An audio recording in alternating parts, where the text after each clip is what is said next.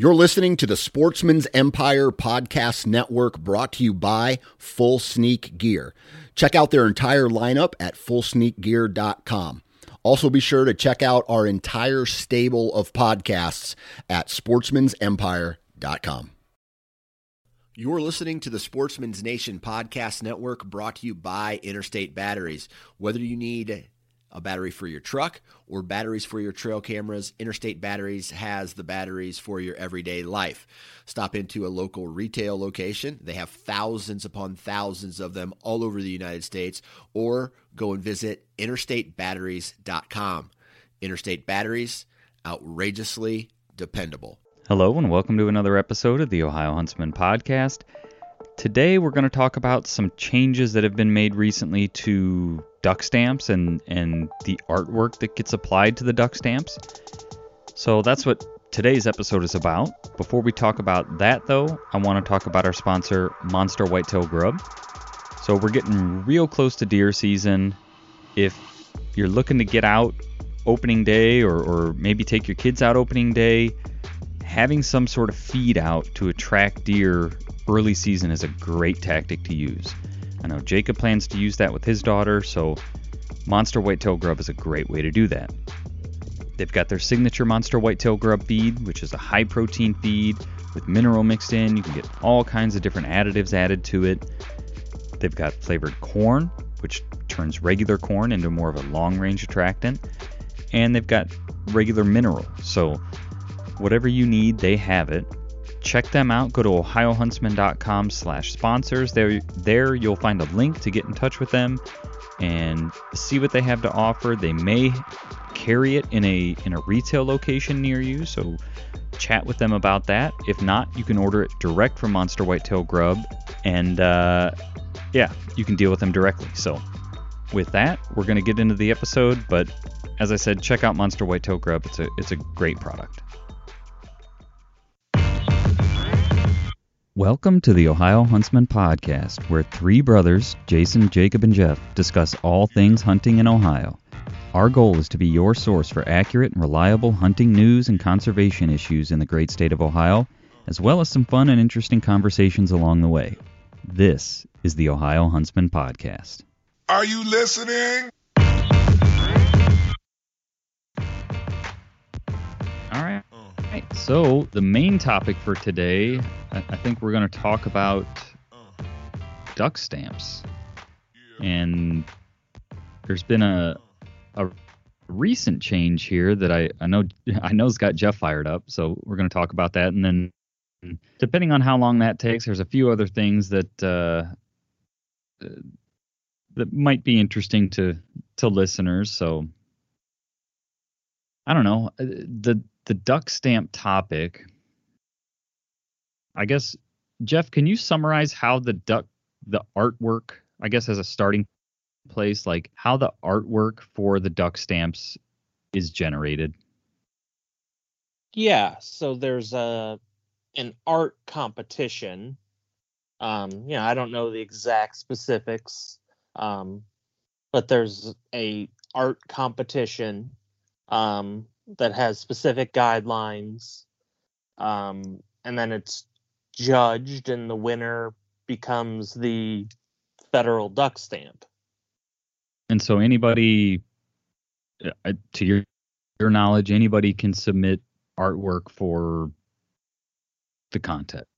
Yes. Right? Yes. To my knowledge, anyone can submit their artwork for the contest. Yes. And then that the artwork that goes on that stamp is, not only like people collect duck stamps just to collect duck stamps, but it's also required to hunt waterfowl, right?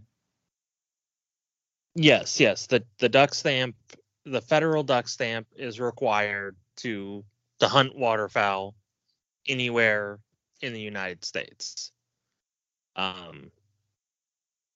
So yeah, I was thinking all migratory birds, but that's not true because you don't need it to hunt doves, and doves are a migratory bird. Right, yeah. but any waterfowl. Okay. So recently, and Jeff, you're going to have to probably take over here because I don't fully understand what went on, other than there was a change to the stipulations on what has to be in the artwork or what has to be included in the image in order for it to be considered in the contest, or I guess for it to meet the guidelines in order to be judged in the contest to therefore hopefully become the artwork that goes on the federal duck stamp. Is that correct so far? Yeah. So 2 years ago, the rules were changed to require that the artwork have a hunting element in it. Now what that element is mostly up to the artist. It can be a decoy, it can be a call, it could be potentially like a blind. I would assume potentially it could be like a retriever. It has to have some sort of hunting element in the artwork to be accepted. That rule changed 2 years ago. So prior to that, there was no such stipulation. Correct. Now that doesn't mean that people didn't put that stuff in their duck stamp artwork, but it wasn't required. Okay. So starting with this year's stamp, that element was required. Because it takes a while, like the current art competition that's going on now will be for next year's stamp. So this year was the first year that the hunting element was required. So if you look at the 2021-2022 duck stamp, there's a duck call on it. Okay. And this rule change was made to honor hunting heritage, because basically federal duck stamps, well, not even basically, federal duck stamps came to be because waterfowl hunters said, hey, we're really alarmed by this massive decline in waterfowl. So we want to do something to raise money. Basically we want to be taxed to raise money to help support waterfowl and waterfowl habitat. Right. So that's why duck stamps, federal duck stamps, came into existence. So to honor the hunting heritage, and also it was kind of to coincide with federal duck stamps raising $1 billion for conservation, total over the lifetime of duck stamps. They made this rule that permanently connected hunting to these stamps by requiring there to be a hunting element in the stamp. Obviously, because there is a collector's market, while it is small compared to the market of people buying these stamps as a license, as a hunting license, there is a non-hunting collector's market for federal duck stamps. So obviously those people got a little offended, a little hurt, a little upset that the rules were changing to include something that they may or may not agree with. Some of these people just are completely ethically opposed to hunting, so it ruins the stamp for them to have a hunting element in them. So those people, I mean, we don't have one to ask, but it, they're buying the stamp for purely for collecting, or they're buying it to collect, but also as a way, like a conservation way to help waterfowl, or do you know? I'm Is sure it, you know? I'm sure there's a little bit of both. Some people are buying them to help waterfowl. Just some people like to collect them and like to make the donation. Right. But also, waterfowl stamps are also used as admission to some other places, like some federal waterfowl refuges. In order to go to them, you have to buy a federal duck stamp. Oh, okay. Like there are other places, mostly targeted, in my opinion, at like bird watchers. Where basically, if you want to come here and look at birds, you have to buy a stamp. Right. Okay. Like you're basically, duck stamps helped fund this place, build whatever it is. So if you want to utilize it, you have to also contribute to this pool of money. So there is, well, be it small, and the exact numbers are hard to actually come by, because I emailed the Fish and Wildlife Service and asked, like, after this rule change came out, because now to kind of jump ahead real quick, the rule that required that hunting element has now been taken away. They changed the rules back so that the hunting element is no longer required. So after this news came out, and they basically said it was because of this outcry of the non-hunting public, I emailed them and asked, what percentage of stamps are bought by non-hunters?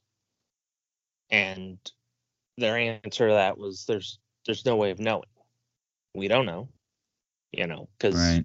they we don't ask, at the sale, why people are buying them. So it's just kind of a gut feeling, like no one really has good numbers on it, on what percentage. But everyone believes that the vast majority are being bought by hunters as a hunting license.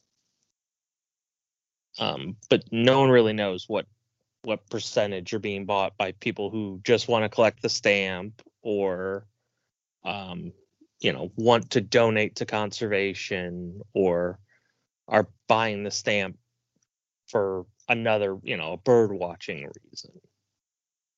Right.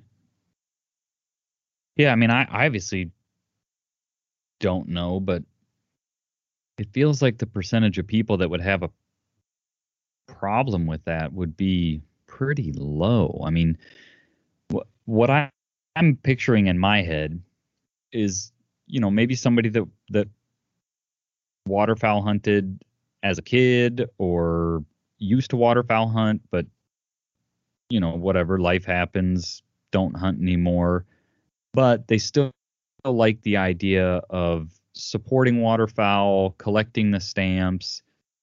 And so, you wouldn't think those people would have an issue with having a hunting element in the artwork.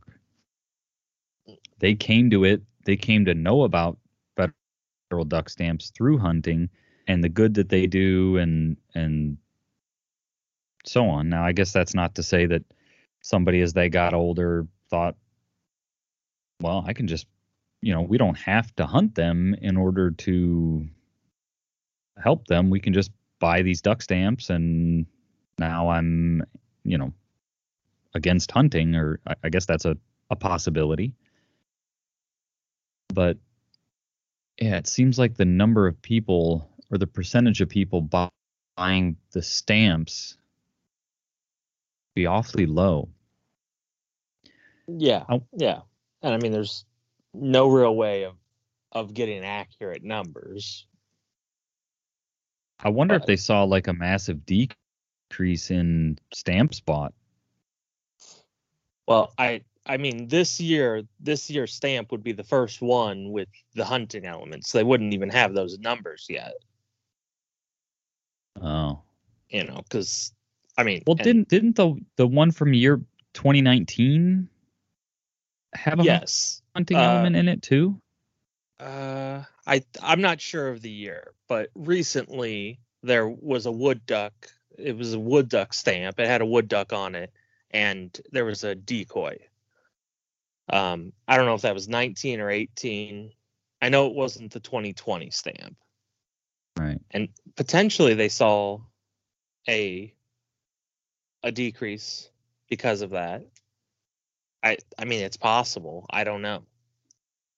That might be information that's actually, I mean, it should be. Someone should be able to provide that information. I mean, because money talks, right? Like, if they, they awarded the artwork to somebody who chose to add a hunting element, then they required a hunting element, and while they so you're saying the stamp for this year is the stamp that has the duck call on it? Yes, for this people year. Aren't really buying that stamp yet, or well, I mean, just starting to. Yeah, they're just starting to, if you will. I mean, I was late to it, but I just bought my stamp last weekend. Because early goose season starts this upcoming weekend. We're recording this on September 1st. And I actually bought the last duck stamp at my post office. Oh, okay. So they said, she said, oh, you're in luck. We got one left. There was a guy that just came in here who he had been calling around trying to find them. And I was like, oh, I didn't realize, that you guys could sell out, basically. Last year I showed up and asked for one and you gave it to me. And so I just thought, well, every year I show up to the post office and I just buy a stamp. This will be my second year waterfowl hunting. So I didn't, know any better. But yeah, she said, you're getting the last one. So if you have any buddies, tell them they got to go somewhere else. And they don't get any more? Like they can't order more? I don't know. I didn't ask. I assume that if they hit 0, they have none left. I assume they do order more. This seems to me like it doesn't cost any money to print a duck stamp. So why would they have a limited supply? That's just weird to me. They should never run out. They should never even get close to running out. It just doesn't, I don't understand that. You're not losing money by printing, in the grand scheme of things, 100 duck stamps and throwing them away at the end of the year. Yeah. You're not losing money doing that. Right. I don't understand how they can run out. Yeah, that's weird. You got a point. And I know you had trouble last year, Jeff. Didn't you have to look around and find a post office that had them? Yes, but yes, I had to look around to find a post office that had them. But once I found the one that, that had them, I assumed that they would have, always have them. Right. And I think half of the time it's just, some of the other post offices, I think, just didn't know what I was talking about. Yeah. They're small post offices, and it's like, No, I don't think we have that. Yeah. That's interesting. Yeah. But so now what has happened is they have changed the rules back to no longer require the hunting element. And one thing that really bothered me was a lot of conservation organizations were like sharing the news story and kind of acting like it was a good thing. Like, oh, it's going to give, artists more options. And it's like, well, yeah, but it's, having that hunting element connects these stamps and the money from them to hunters and makes them look, gives us something to show us in a positive light. Right. I think it was very necessary to add that hunting element because, 20 years ago, 30 years ago, a federal duck stamp, it was apparent to everyone who's buying federal duck stamps and where that money's coming from. It was obvious. And now it's not as obvious because there is a small group of people who are buying them for, the art or other reasons. So I think it was very necessary to add that hunting element so that people understood, that this is hunters raising this money. Yeah, because I mean, like we said a minute ago, we don't know the numbers, but you wouldn't be surprised to find out that if hunters stopped buying duck stamps, all of a sudden there's no money being raised, no real money, right? Yes, there are some people that are buying them just to collect them, just to help ducks, but you've got to imagine the vast majority of people buying duck stamps are buying them so they can hunt waterfowl. Yeah. I mean, I guess my opinion, my statement is I have never known anyone who bought a federal duck stamp that didn't buy it on the grounds of like hunting and hunting conservation, because you see them in a lot of places. I mean, a lot of people don't know what they are, but you'll see like the people have them on their walls. It's like a printout of the artwork and then the stamps in the corner. So those people are buying them. So I do know people who have bought those pieces of artwork, but all of those people, I am pretty sure, we're well aware that duck stamps are related to hunting and hunting conservation of waterfowl. They weren't buying it because this is a pretty piece of artwork. Yeah, the vet we go to, I'm pretty sure has duck stamp art. Okay, you guys go to the same vet? Yes, I go to the same vet as you. Yes. Okay. And he does. And our grandpa has some in the stairway up to his office. Okay. So they're there, but I'm pretty sure our vet's a duck hunter. He has labs. Right. Yeah. I think they need to make a deer stamp. Yeah, federal deer stamp. A federal deer stamp, yeah, so that we can buy deer artwork and hang it up. Yeah, I mean that is something that's kind of, I don't know, weird, is because duck hunting like is seen all the way from like super high class, because like the artwork stuff is like, seen as being pretty high class and posh. And then you get like, there's a wide, Duck Dynasty basically is the other end of that spectrum. Right. Yeah. Where there's a very different public images of duck hunting. Yeah, that's a good point. It would be interesting to see how something, I don't know, I think today people would like complain and moan to no end if you added a $25 deer stamp that you had to buy to hunt deer.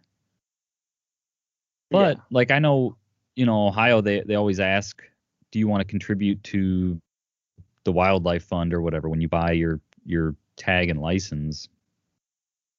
But if you got something, and I think like with your donation, maybe you can get a subscription to the Wild Ohio magazine or something like that. But if you got something that, you could, put some marketing around, or just, I don't know, get people excited about like collecting these things. Like, oh yeah, what's the, like we've started, I don't know, sort of unofficially collecting the regs books. Right. That's what I was going to say. Yeah. Is there are still people who they want their printed regs book because they want the cover art. Like the cover art is what they are hoping for, they're looking for, which sometimes it's a piece of artwork, and then other times it's a picture, but they like to cover, they like to get those covers and collect the covers. Yeah. I mean, I was in a gun shop this past weekend and they had the regs books laying in there, and I picked one up. Not, not because I might thumb through it while I'm sitting at the cabin, but I use the electronic version now. But, we've kind of started an unofficial collection of the regs books. And if you could do something like that, I think, maybe it's optional, or probably the only way to do it today, because people cried about adding a couple dollars to the tags and license prices. If there was some optional thing where you got it's a stamp, it's a whatever, I don't know what it is, but it's something that could have like a collectible element to it. I don't know if you guys know like Ryan Kirby's artwork. I've heard of it. No, I'm not familiar. Well, look him up. He does like drawings of not just whitetail, but other wildlife. But he's a wildlife artist, right? So like if you could, I guess much like the duck stamps, right? It's a piece of art that you're getting in, there again, I don't know what it is, but maybe it's a stamp, maybe it's a glossy page that they mail to your house that you could put in a frame, whatever it is. Seems like you could raise some extra money for conservation that way. Yeah, I mean, I'd pay $5 for it without even thinking twice. Yeah, and that's the same amount that Wild Ohio magazine is, right? I think it's a $5 contribution. Probably, yeah. Yeah, so and it's not like for a stamp, it's not like they don't already have the infrastructure set up, because there's a state wetland stamp you have to buy. So they already have the system to make them set up. Okay. So, yeah, we may be on to something there, giving people ideas. Yeah. We need to take a quick break here and talk about our sponsor, Mastin's Deer Sense. Mastin's is a deer scent company. They're also a predator scent company, but since we're coming up on deer season, I want to talk about their deer scents. So they have your standard liquid scents, but they've got some interesting scent combinations, meaning, they combine scents from a bunch of different scent glands on a whitetail. So interesting in that way. If you're just looking for doe estrus, they've got that also. So they've got that. They've got scented gel crystals, which you can refresh with the liquid scents. They've got scented candles, like deer scented candles, that you can use with their double scent stacker. So lots of interesting options to check out with Mastin's. And you guys have heard me say in the past, their prices are very reasonable. So check them out. Go to mastinsdeerscents.com. See what they have to offer, browse around, look at their different scents that they offer and the different scent products that they offer. And if you find something you like, order it direct from Mastin's and they'll ship it to your house. So with that, we'll get back into the conversation. But like I said, check them out, mastinsdeerscents.com. All right. Well, anything else we need? I mean, I don't know. Is there anything to do? I guess if there was a bunch of let me start over. I guess if there was a bunch of hunter outcry that like, hey, we liked having the duck stamp or the hunting element in the duck stamp. Right. Yeah. And I mean, my opinion is I don't think we should take this lying down as a hunting community. Whether you duck hunt or not, this was something very positive. I mean, when I found out that they were doing this, I was very happy because it was showing the hunting community in a positive light. And it was going to do that for the future. So I was very happy about this. I felt like as hunters we were being respected and appreciated, for what we're doing for conservation. So whether you're a duck hunter or not, I'd reach out to whoever you can. And, I'm sure in the future this topic will come back up. And when it does, make sure you voice your support for the rule being changed back. Because I believe that this change was more or less just a political change. It was to erase all legacy of the former administration. They're systematically just erasing everything he did, and this was one of the things that he did. And I feel that this one was, whether you agree with most of the things he did, or not, this was definitely something he got right. His administration got right. So I didn't even think about that. So yeah, this rule change happened under the Trump administration. Correct. And now the Biden administration is rolling that back. Yes, and I believe it's they're saying it was because of a public outcry and just to make give the artists more freedom and whatever. But I believe it's it's a political move. Yeah. I agree. I think it's just another undoing of what Trump did. Their goal is to reverse that. He was, the Democratic side thinks, right or wrong, that President Trump was the worst president ever in the history of the country. So anything he did, we have to fix. So we have to undo it, reverse it, switch it. Right. I think that definitely played a large role. Right. I don't think there's any way it didn't. Yeah. Yeah. And I mean, the U.S. Fish and Wildlife Service is a government agency. So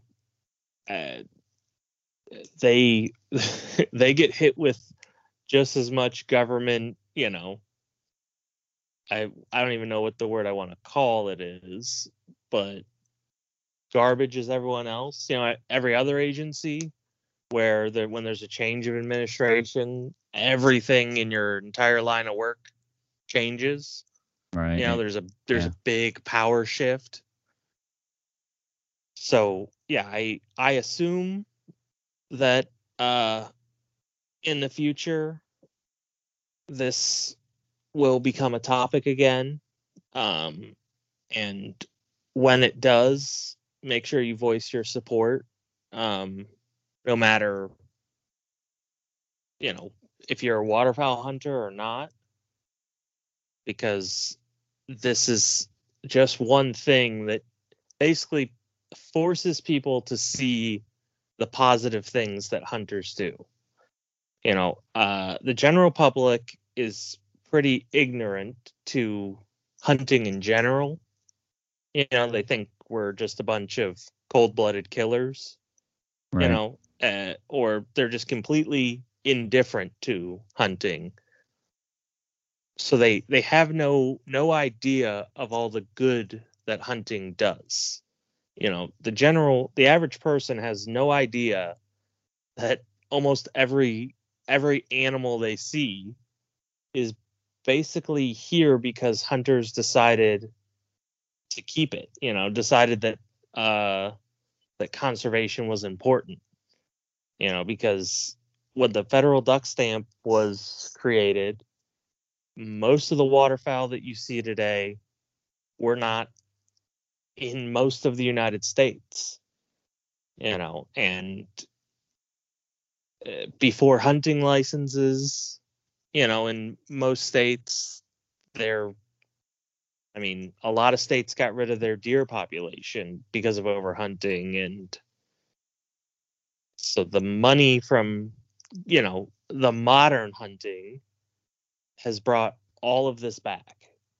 And it's just, I really hope that hunters don't take this lying down and fight to, get the hunting element added back to the duck stamp, but also, just fight to have our contributions seen. Like the signs that are on some public areas now that say basically like this public land is brought to you by money raised from the sale of hunting and fishing license, or so just fight to kind of keep hunting and the positive things it does in the public eye. Yeah, I would agree with that wholeheartedly. So I guess two other things here real quick before we wrap up. I sent this to you guys, but I wanted to make the listeners aware of it. The Ohio being a straight-walled legal state, straight-walled cartridge legal state. This is relevant to us. Vortex now offers, I think new this year, they now offer a scope that was designed specifically for straight-walled rifles. I guess maybe more so the reticle was designed for straight-walled rifles. So it's got the subtensions or the different hash marks inside or on the reticle. Those hash marks line up with yardage increments of your common straight walled cartridges. Yeah. I think based on the yardages that they provide, I think they sort of focused on the 4570. So what was it? I forget now. It's the first. Was it intended for the first hash mark to be 100 yards, like 100 yard zero, and then you've got 50 yard increments out to 300? Is that what I was saying? I could be wrong, but I thought it was the first one was 50. Okay. But I could be wrong. Well, either way, the hash marks line up with here, yeah, I pulled it up. So first hash, or the center crosshair is 100 yards, first hash mark's 150, second is 200, third is 250, and then the top of inside.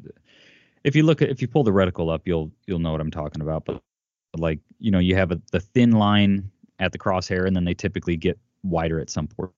So the top of that bottom post is 300 yards. They also provide tables for 350 Legend and 450 Bushmaster. So the yardages don't work out as perfectly. So for 350 Legend, again, center crosshair is 100 yards. First is 150. Second is 230. Third hash mark is 280. And top of the bottom post is 340. And for 450 Bushmaster, center is 100. First is 150. Second is 210. Third is 260. Top of the bottom post is 310. And they provide the the bullet weights and muzzle velocities that they base that off of. So, for example, 350 Legend, that's based on a 150 grain bullet with a muzzle velocity of 2,325 feet per second. So, obviously with any of this optic stuff, if your ammo differs from that, those yardages are going to vary slightly, but you'll kind of be, I would imagine, you're going to be a minute of pie plate accurate with any load, I guess, outside of like the subsonic stuff. I know they sell some subsonic 350 Legend and probably 450 Bushmaster. Like, trajectory curves on that stuff are much different, but if you went with 180 grain 350 Legend, obviously your those ranges are going to be slightly different, but they're probably still a pretty close reference point. So I thought that was interesting to make people aware of. If you're, if you need a new optic, or you're getting a straight walled rifle for the upcoming deer season, it might be something to look at there. Yeah, that's definitely cool. I mean, because that was a hard thing, finding a scope for a 4570, you're looking to deer hunt with can be hard, because a 4570 does apply a lot of shock, so you need a shock proof scope. And then, right, most of the scopes are not designed, for that type of bullet drop compensation. So yeah, that's cool. And if I was in the market for a new scope, I'd definitely be getting one. But I like my scope. I'm, I know where, I can compensate out to, 250 yards. I kind of can compensate for, so I'm set. Yeah. Yeah, and it's in their, I guess I didn't mention, it's in their Crossfire 2 line. So it's a Crossfire 2 3-9 straight walled scope, something to that effect is what they're calling it. I've got a Crossfire 2 on my shotgun and have had no issues with it. It handles the recoil from a 12 gauge no problem. So now my slug gun scope is just a standard crosshair. It doesn't have yardage hash marks or whatever you want to call them. It's just a standard crosshair. But yeah, it's good to see, I guess, just to wrap it up, maybe it's good to see more support coming for the straight walled cartridges. They continue to grow in popularity, and I know the ammo prices right now certainly have me considering one. Probably not this year, but I mean, for Sabot slugs, you're looking at $18, $20 a box of 5, so you're talking $4 a round right now. I mean, there for a while, I don't think you could find 350 Legend, but there for a while you couldn't find anything. I mean, you're seeing 350 Legend on the shelf now, and I'm seeing it for $1.50 a round. So I don't know. Keep toying around with the idea of something straight walled. The other thing that I guess I wanted to chat with you guys briefly is, and maybe get some listener input on this. So I'm in the market for a 22 rifle. The problem is I don't know what I want. And so I've been doing a bunch of research here, and I know what I want, but they don't make it. I want a 1022 with a threaded barrel. And now I know people who are 1022 people will say, yeah, you can buy a 1022 with a threaded barrel. And I know this, but I think right now you've got to buy like the takedown model, which which is the one where it basically separates into two pieces. I don't know. I can't explain why I don't want a takedown model. I just don't. Or you've got to get into, I do think they sell some like target models that have a threaded barrel, but you're getting far more expensive. So I guess I should add another stipulation.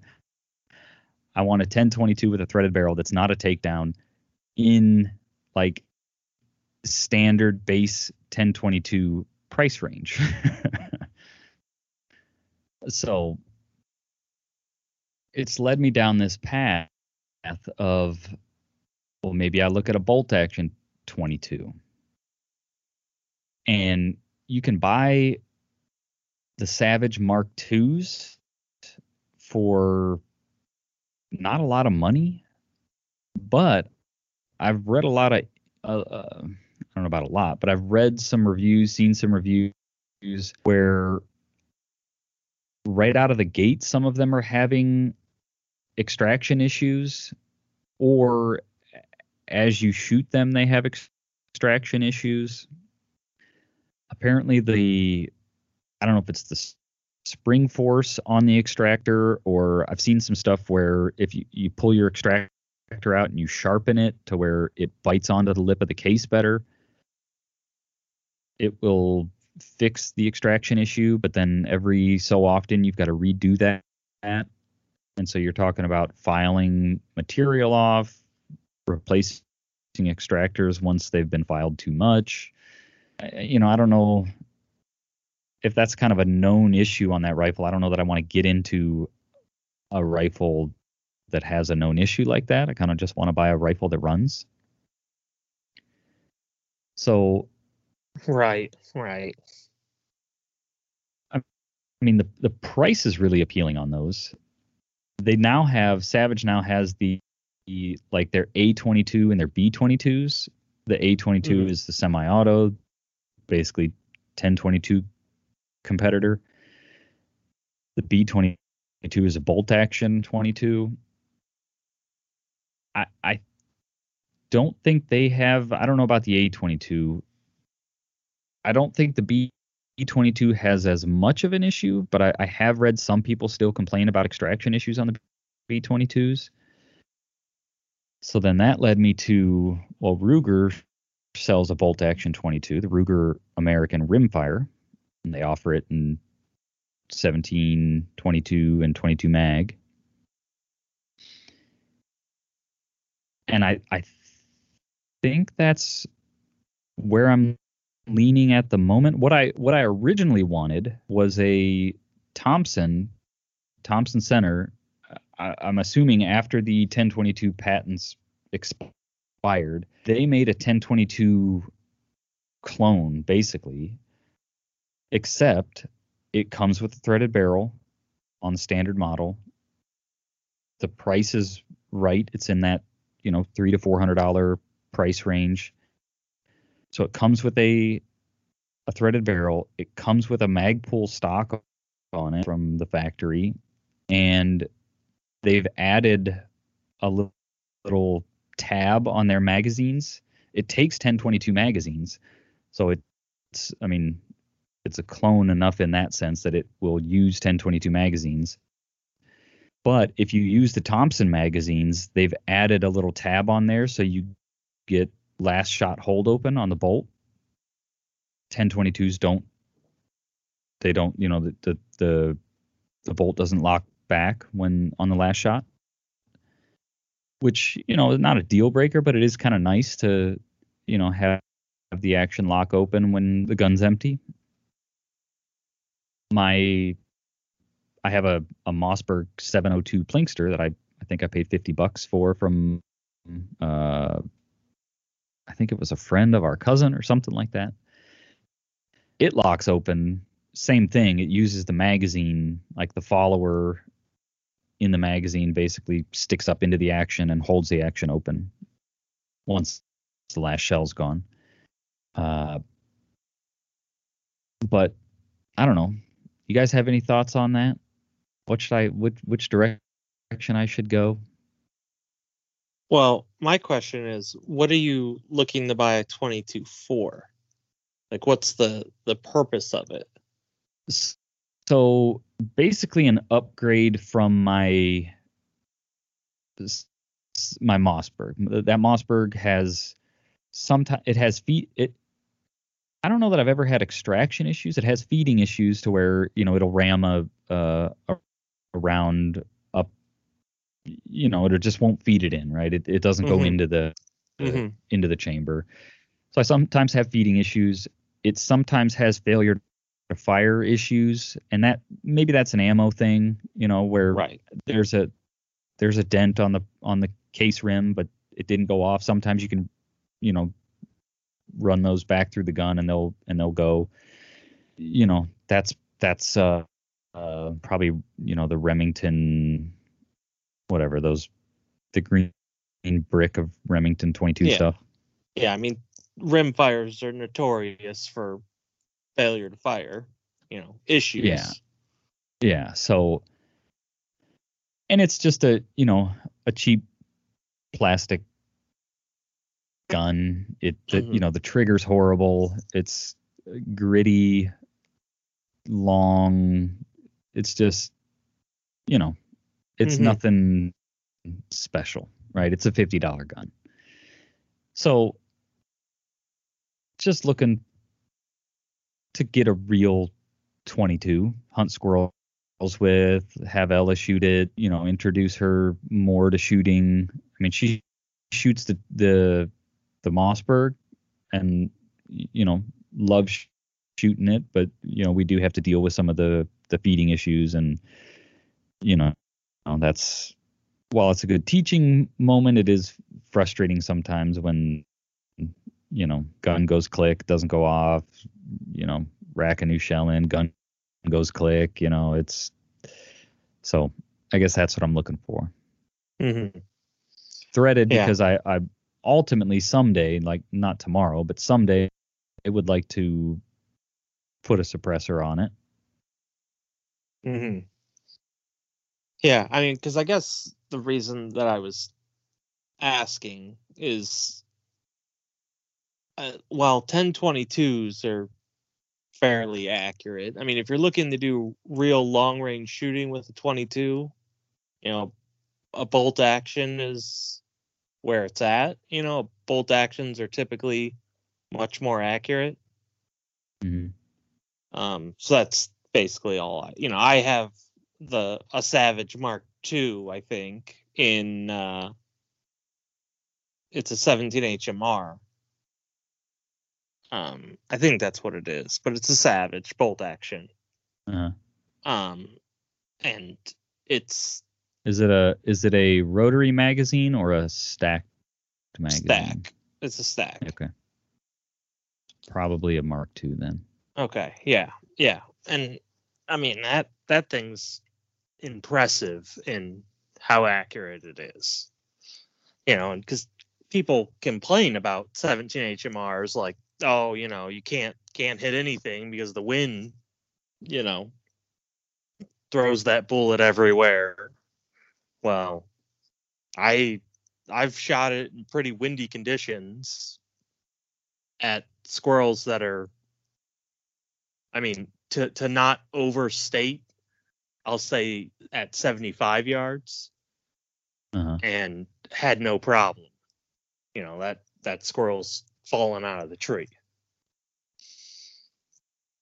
Yeah. So that takes me back to the Ruger American Rimfire. It takes 10-22 magazines. It's a Ruger. Ruger knows, right? They've been building the 10-22s forever, and so they kind of know rimfires, and it takes so that that bolt action 22 that they make takes the 10-22 mags.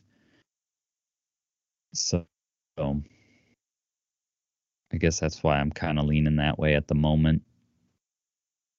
The CZs are nice, but they, the price gets pretty high on those. So I guess listeners, if you have any of those rifles, the Savage, Jeff, you don't have any extraction issues with your Mark II? Assuming it's a Mark II? Yeah, no, I don't have any issues. Okay. I'll have to do some research on if people complain about extraction issues on all Mark IIs or just the 22 Mark IIs, or if this, if the geometry of the 17s are different or what. So maybe it's a case of it's a somewhat entry level rifle, and if you get a good one, you get a good one. If you get a, for whatever reason, you get one that has extraction issues, it has extraction issues. Although I did see some videos where, it seems like Savage knows about it. Like the one guy said, he bought this rifle, he called Savage, and basically all he had to say was, Mark II extraction, and they're like, yep, say no more, we'll send you some new extractors. And so they just sent him a couple new extractors, and he said the new extractors seem to have, I don't know if it totally eliminated the issue, but certainly reduced the frequency. So I don't know. Maybe I'm not ruling out the Mark IIs. The price is really good on the Mark IIs. Like, I think you can buy Mark IIs sub $300, which is quite appealing. But like I said, listeners, if you have any experience with any of those, the Savage A22s, B22s, the Mark II, Savage Mark II, the Ruger American Rimfire, or something else that I am not aware of. I never mentioned the reason, I was ready to buy one of these Thompson Center R22s, TC R22s. But I started calling around to the local gun shops, and nobody can get them.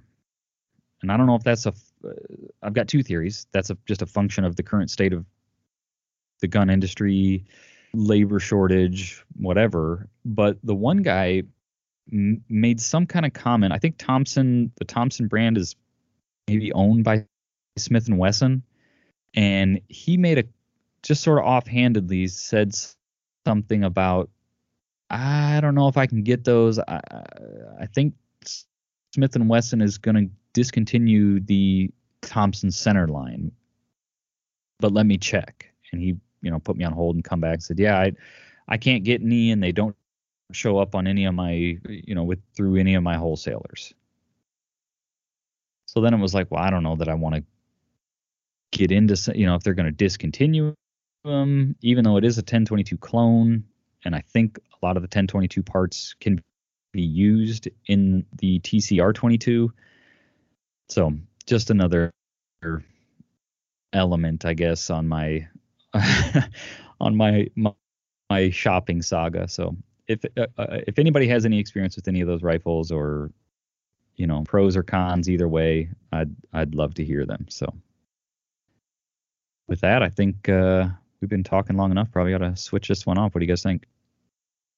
Yeah, I think that's good. That's it for this week. So hopefully this was something interesting. Maybe you were aware of this, maybe you weren't.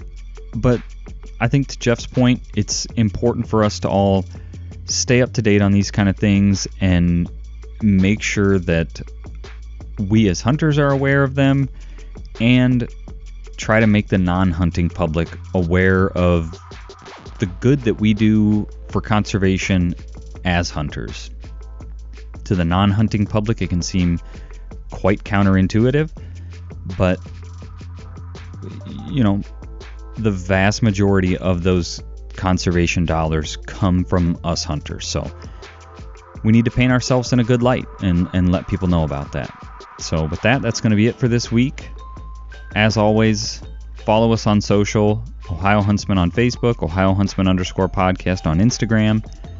And with that, I think we'll shut it off and talk to everybody next week. Thanks for listening.